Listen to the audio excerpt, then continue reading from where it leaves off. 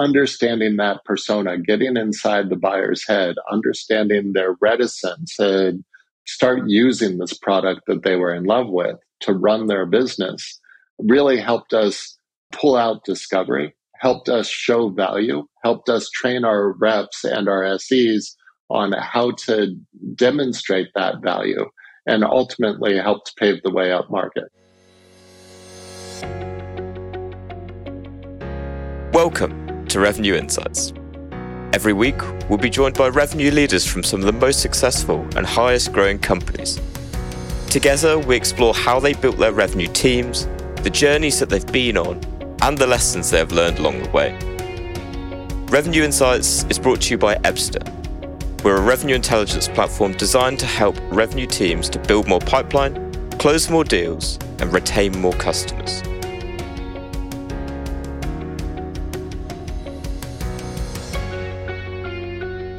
Hello there.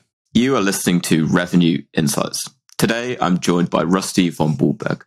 Rusty has helped scale teams at Salesforce, Square, Motive, and more recently founded Spokes Group.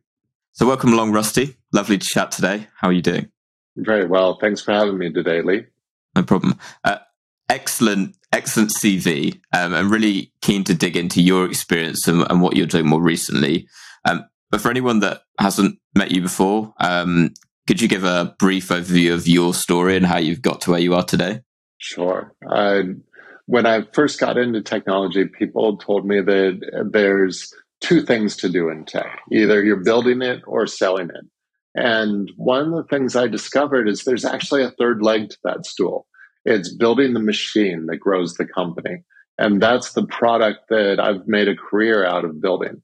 So I got into this out of engineering, where I discovered that the same skills that go into building a great product of discovery, testing, execution, go into building great companies. Found my way into strategy consulting. And from there, as we built a firm, we were invited further and further down that RevOps path, from pricing and packaging into segmentation. And eventually somebody asked us to build them a CRM.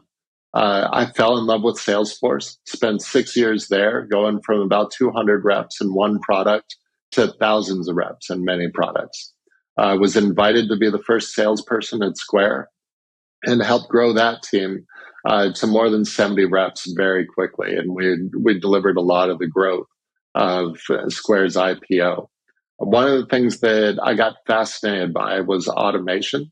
So I went out and built a chatbot platform before coming to Motive and helping to scale that team from 70 million to 200.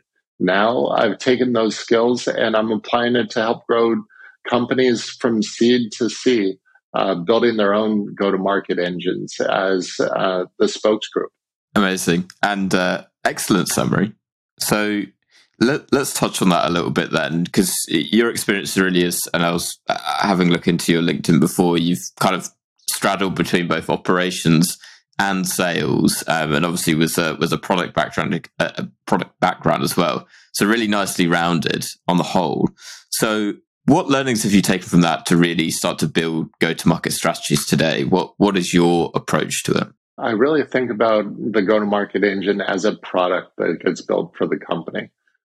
Taking a sort of a customer-first view of this, we can think about building a roadmap for the stage of company that you're at and what needs to be done. At some companies, it's all about building traction. You're early stage, you're focused on the persona, the pricing, and the cadence of building pipeline.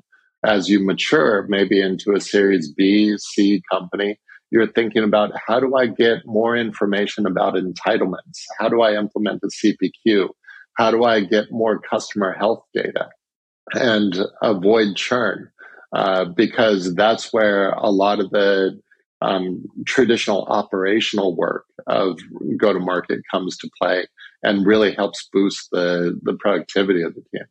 So what would you say then, and I ask this because go-to-market strategy comes up quite a bit, and it's obviously a key part of the revenue operations role.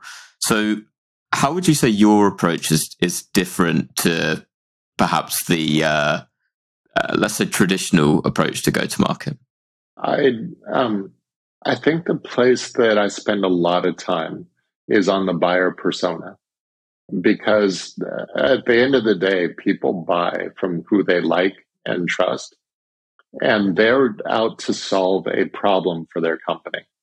One of the places that we encountered this most starkly was as we built up Square. Square had a tremendous PLG motion when we started the sales team. And one of the things that we discovered is big companies weren't buying Square. They were using Square for maybe a pop-up, but they weren't using Square in their day-to-day operations, where smaller companies were really happy to adopt Square. And then there was a zone in between where I think we had some leading adopters or early adopters of Square for big companies. But when you're implementing a POS system, you want to understand the workflow of that new POS system in really deep detail. You want to understand how inventory is managed. And if you have a team of 12, 30, 50 people, you're not going to take an experiment and potentially disrupt your entire business. You want to talk to an expert, understand what it's going to have happen, build a change management process, and then implement Square in a methodical way. So, long-winded way of answering your question of understanding that persona, getting inside the buyer's head, understanding their reticence to start using this product that they were in love with to run their business, really helped us pull out discovery, helped us show value, helped us train our reps and our SEs on how to demonstrate that value, and ultimately helped pave the way up market. Really important point. And what stands out to me then is, and feel free to draw on any one of your experiences, what's your process then to first identify that buyer persona, but then also to build out what it looks like, and then if you can, ideally how you then build that into the rest of the go-to-market function?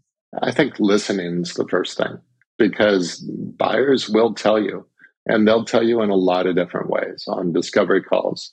One thing that I'm continuously evangelizing to my teams is the value of reading financial statements, like your customers' 10Ks and 10Qs. The executive team actually puts in writing what are their most important initiatives and what are the risks of their business. And if you can line up your product and service to what's most important to your buyer, you have a better chance of helping them at the end of the day. Then it's reinforcing that, documenting the personas, documenting the handoffs between your teams. So what are the objective criteria that an SDR needs to achieve in an opportunity for an AE to accept it? And having that handoff negotiated in a objective way really helps speed the sales cycle, because you're communicating, here's what's important to my buyer. Here's the next step they want to see. This is what's really important in the demo. And then it carries through the sales process, where you're reinforcing how you're going to address pain points all the way through. And are you building that from your perspective into, top end of the funnel, into, business development and through marketing, or do you see it spreading throughout the customer journey? It's throughout the customer journey. I think one of the most important things is to create that feedback loop, because as companies grow, you get to the point where there's separate teams for product marketing, for sales development. And one of the things that happens at the founding stage is founder-led sales. All those roles are the same people. So the feedback loop is really tight between what you're learning about buyer personas and how you're marketing your product. As these grow and specialize, it's really important to maintain that feedback loop and bring the feedback from your sales development team to product marketing of, I don't think this pitch, or my buyers are really curious about this other element that we're not talking about. how do I talk about that with them and get some PMM help on it, or bring back. And one of the things that we do at the Spokes Group is we actually build ROI selling tools, which take the business demo of how do you build a business case for a product or service and turn it into a structured conversation where you're capturing the customer's information, and their data helps you build a business case throughout the sales cycle. So it helps set up the success criteria for a POC or a trial, and then puts you in a great position to negotiate price at the end of the deal. Is that? I think that's a really interesting point that I'd love to dig more into, because being able to capture that data and be able to demonstrate the potential ROI, it makes it a no-brainer, right? So what does that process look like? Is that what does that process look like for you in terms of, is that how you're working with customers, or how you prove to customers the ROI? Yeah, this is a service that the Spokes Group does for customers today. And let me tell you about how we build it and then how it gets used. Yeah. So what we do is very similar to product marketing work. We go out, we talk to 10 of your customers or prospects, and we listen to the pain that they're looking to address with your product. We do a ton of market research so that we're able to build logical structures with inputs and outputs of how your product delivers business value. And we capture all that in a model that looks a lot like a PowerPoint slide.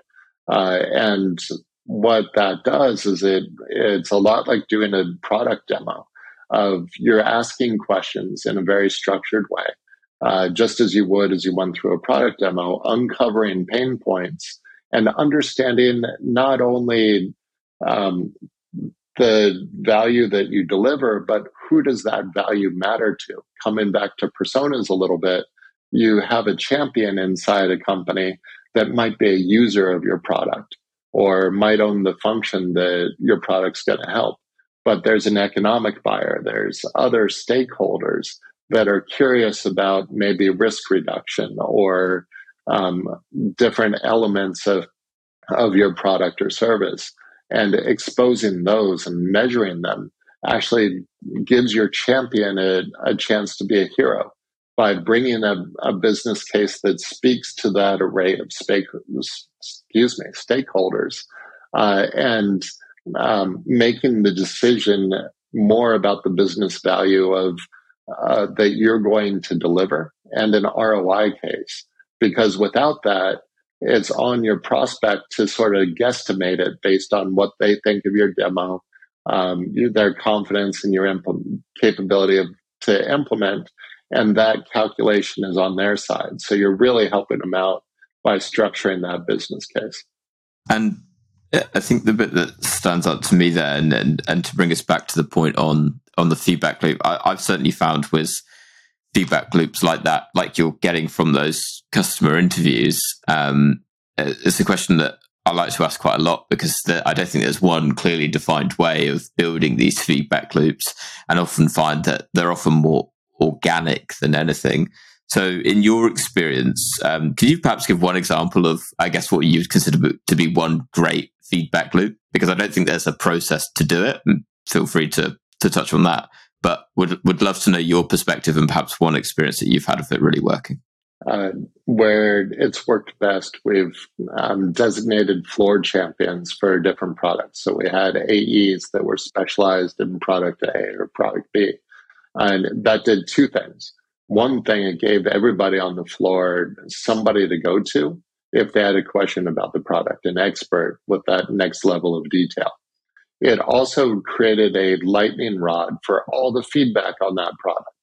So that AE actually had a career opportunity by going and meeting with the product team on a regular basis, monthly, and sharing that feedback in a structured way. Because without that sort of organic partnership and collecting feedback from across the team, it's the loudest AE or the biggest deal that influences product, which is usually not the right thing.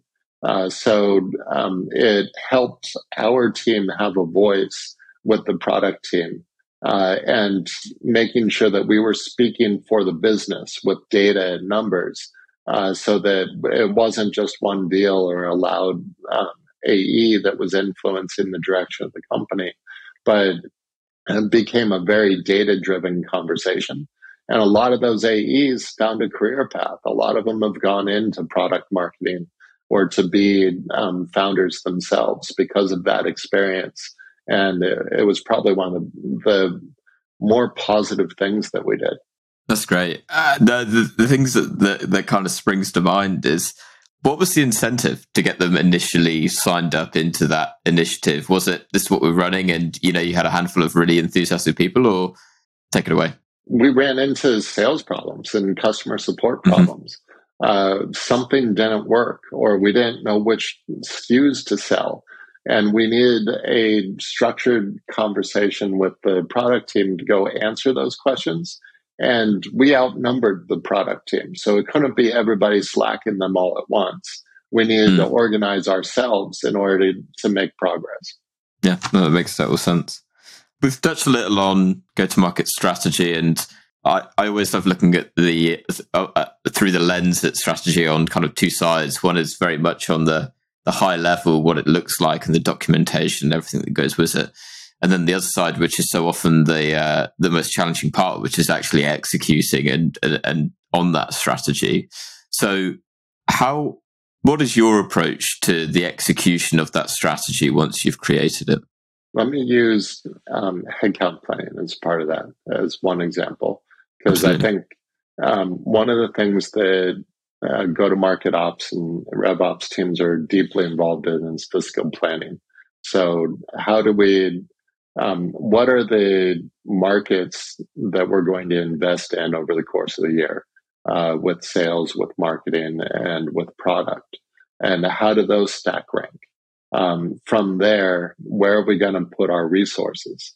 And what are I'll say the gates or the trigger points with which that we slow down or accelerate investment? And there's leading indicators, like how many inbound leads are we getting, or what's our SDR call to meeting conversion rate. And then there's lagging indicators like sales AE attainment versus their quotas. And then ultimately revenue and churn rate. So it behooves us to approach this as a structured hypothesis. We believe that this industry or this segment of the market is going to be great for us. We're going to invest X percent of our incremental growth in doubling down on that industry. We want to see leading indicators of conversion rate. We want to see lagging indicators of AE attainment and tracking those on a monthly and quarterly basis and doing a deep dive on, boy, this is performing better than we expected. Or, our conversion rates are really high, but those deals haven't dropped yet.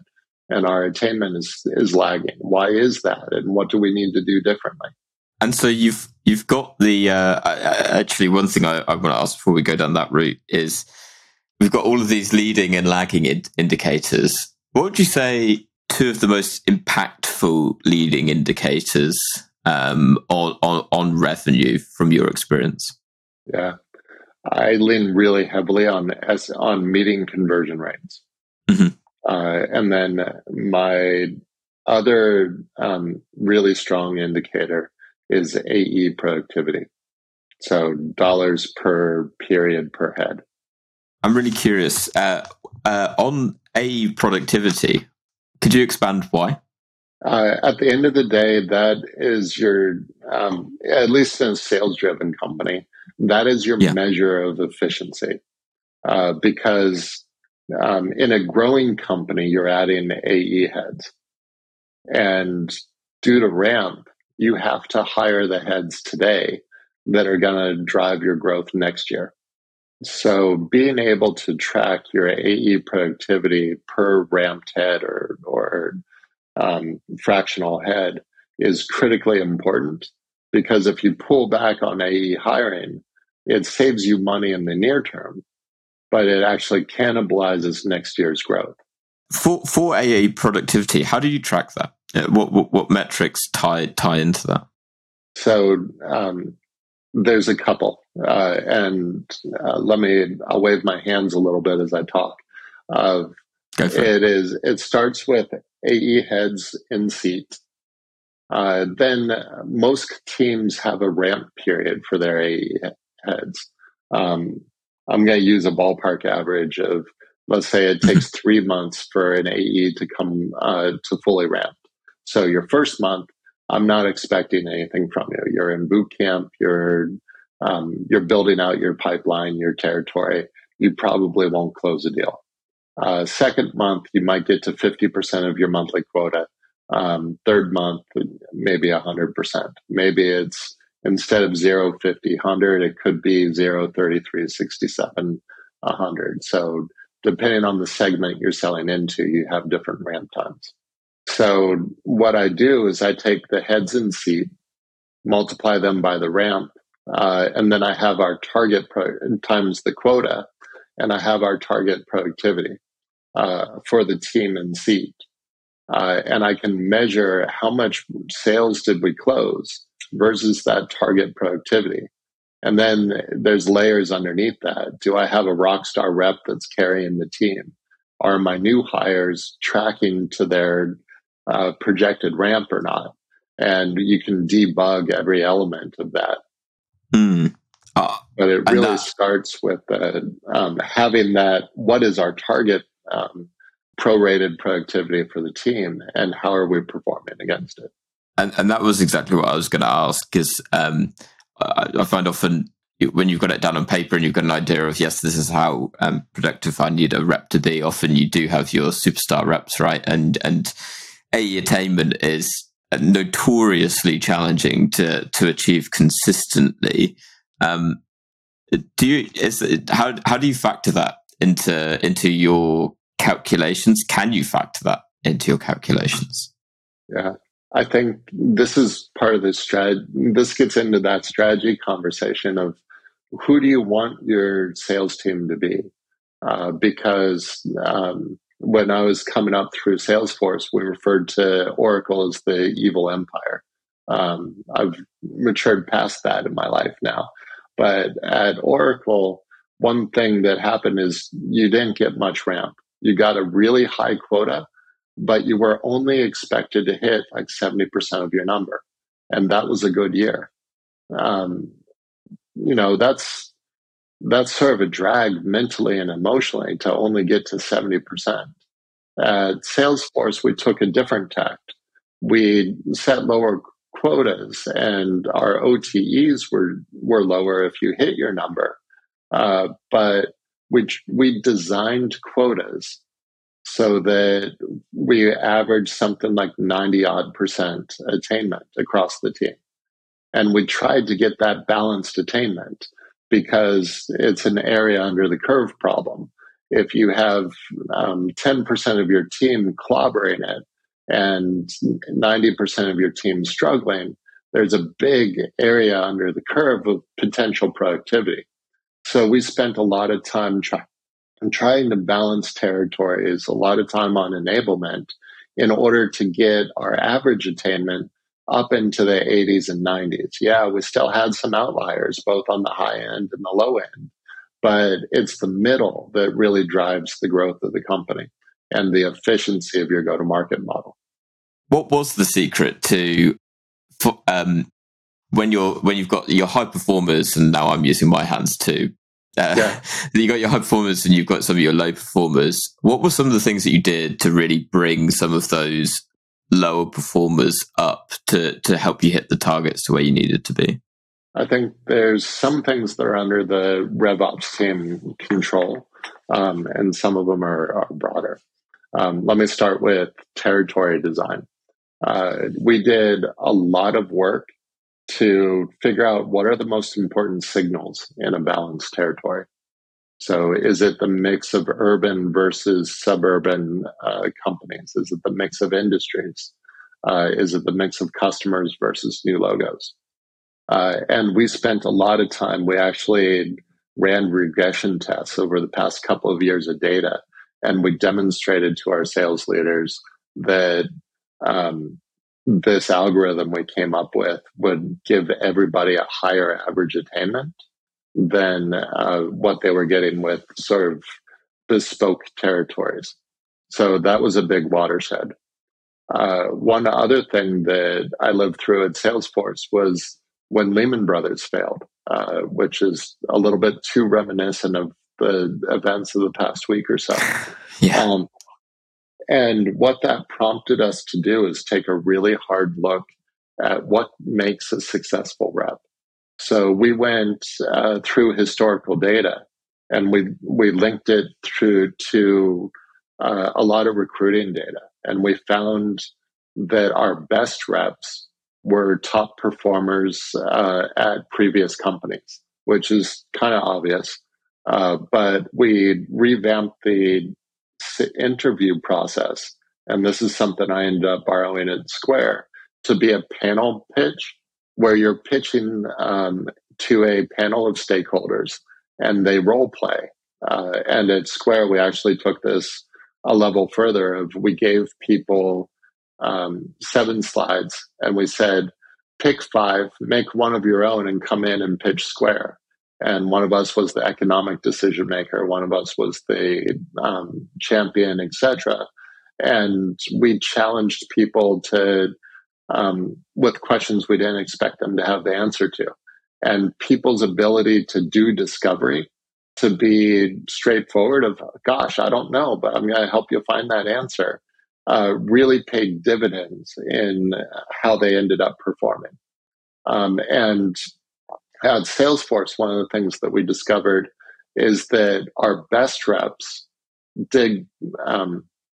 were able to sell across a wider variety of payment types. So they sold quarterly, they sold annually, they sold multi-year, and they sold more products. So Sales Cloud, Service Cloud, etc., which was a big indicator to us that they were selling what the customer wanted to buy. And we tried to replicate that ability through enablement, because we also had top reps that showed up at President's Club every other year. And they were more like 2-year-olds with hammers. They knew how to sell one product, and every other year they would clobber it. But we tried to recruit that army of people that could do well in these territories that were a lot like an assembly line. They were very balanced, very interchangeable. And we tried to put the team on the field that could sell exactly what the customer wanted to buy. The question that came to mind as you were going through that was, love the point of having a committee when interviewing.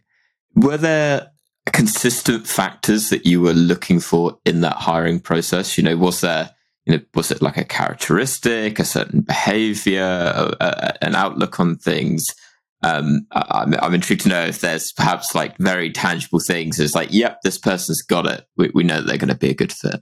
2 things really came to the fore of asking questions about the business before offering solutions. And then really strong next steps.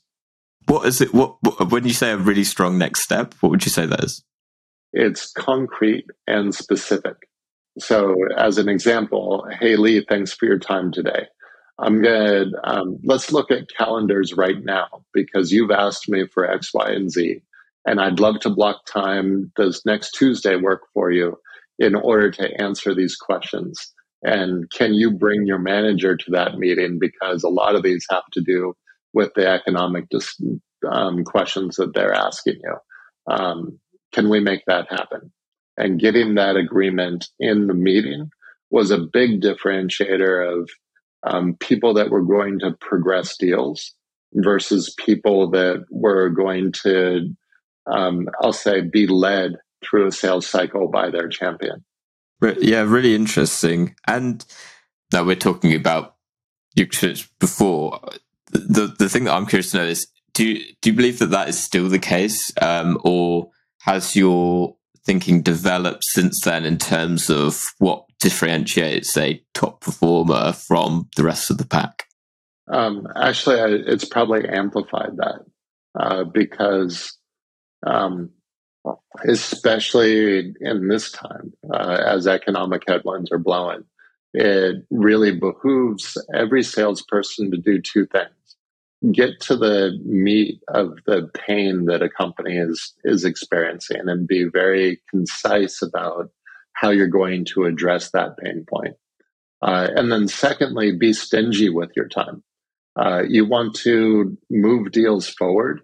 You want to identify who is real about having a purchasing discussion versus somebody that doesn't have purchasing power, because it's very easy to dance with somebody for a very long time in this environment and not be able to close a deal with them because the timing just isn't right. And that's not a ding on your salesmanship. That's not a ding on them as a buyer. It's just the timing isn't right. And there are people out there for whom the timing is right. Absolutely, and so often that's a big reason why deals slip. Right, deals that are being held onto in hope more than expectation. Curious to get your perspective on deal slippage in particular. How have you dealt with that in the past, and perhaps could you shine a light on any solutions that you found that have reduced the amount of deal slippage? This is where I think EBSTA really helps, and forecasting tools like it, because you're surfacing a lot of the elements that that sales managers and RevOps leaders focus in on. Of when was the last time that you actually spoke with somebody? Are they responding to your emails? Are you connected to power inside of a deal? Because we can talk a lot about different sales methodologies, but all of them boil down to those same elements of, are you getting to the pain point? Are you quantifying the business case? Are you getting to the decision makers? And have you started the process that you need to go through with legal, with procurement, etc., in order to be in a good position to close this deal? And those are fairly objective criteria. Yeah, absolutely. And often then the challenge is, and certainly from analysis that we've run, there's clearly an impact that things like sales methodologies do have on reps that are using them, but still the amount that are actually completing those fields is still relatively low. So in perhaps business that you've worked in or working with, have you found a way to really get reps on board with perhaps using methodologies like that, or leaning into some of those indicators that suggest, for example, there's no activity in the past 7 days, or there's no meeting booked in the future? How do you get them on board? Yeah. Two things. And one I enjoy a lot more than the other. The one I enjoy is having a SWAT team of early adopters. It's typically at least one of your top reps, but I love getting and coaching a middle performer or even a low performer into this group of, give me a month, give me a couple of weeks to try this out, and we'll see if you can make an impact on your pipeline. Because the stories, the case studies from peers are super impactful. And that's sort of Joey just clobbered his number. How did he do that? Or, boy, so-and-so seems to be really on top of their deals, and they're having a different level of conversation. They're assigning tasks to the management team during forecast calls where I'm getting drilled. How do I flip that around? Everybody on the sales floor is incredibly talented, and they pick up on patterns like that right away. So that's my favorite way. The other way is the stick method of just grinding in on an inspection and having the data to do it, so that you can show people hey, it's been 7 days since you last interacted with them. Have they responded to your last email? When's our next meeting with them? What is the agenda for that next meeting? All those very specific questions are very knowable. That's what CRMs were designed for. But that conversation is brutal. And people that are able to capture those specific next steps in the CRM elevate that conversation of all the data is already there. It's in my forecast. It's in my next steps. The data of my interactions and my activity on this account are visible. So let's have a conversation about what our close plan is. Do you know the head of procurement? Do you know the CFO? How do we get time with them? And it becomes more about social selling and closing. And how are we going to demonstrate value X or Y than it does about getting that next meeting. And that's really when teams start performing at a high level. Yeah, I completely agree. The stick method never a nice one. Sometimes sadly necessary. Rusty, I want to ask you one final question, and this one's not really sales related. So, if you could recommend one book to other revenue leaders, which would you pick? And that could be fiction or non-fiction or whatever way you'd like to take it. One that comes to mind right away is The Goal. It's an old one. It's about somebody that takes on a factory and goes through that factory, boosting productivity in one area, then the other. And I think that's a lot about what our roles in go-to-market ops are, is we have a factory to run. I think that's sort of one that's probably on everybody's bookshelf. The other one I'd recommend, and this comes back to personas, is Why We Buy by Paco Underhill. And he was one of the foundational people in retailing that did deep thinking and quantitative analysis of where do you put things in a grocery store in order to sell more? And why does the top shelf work better than the bottom shelf? So it's a fascinating read. And as you apply it to B2B enterprise sales, all the same dynamics come to play. So it really gets you inside the head of your buyers. Love it. I will make sure that we include a couple of links to those both down below.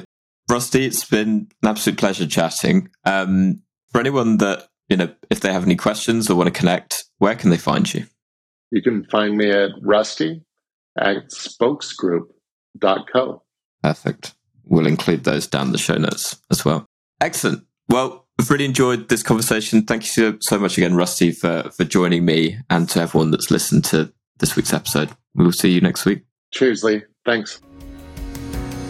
Thanks for listening to Revenue Insights. If you want to learn more, subscribe to our newsletter and we'll deliver every episode straight to your inbox.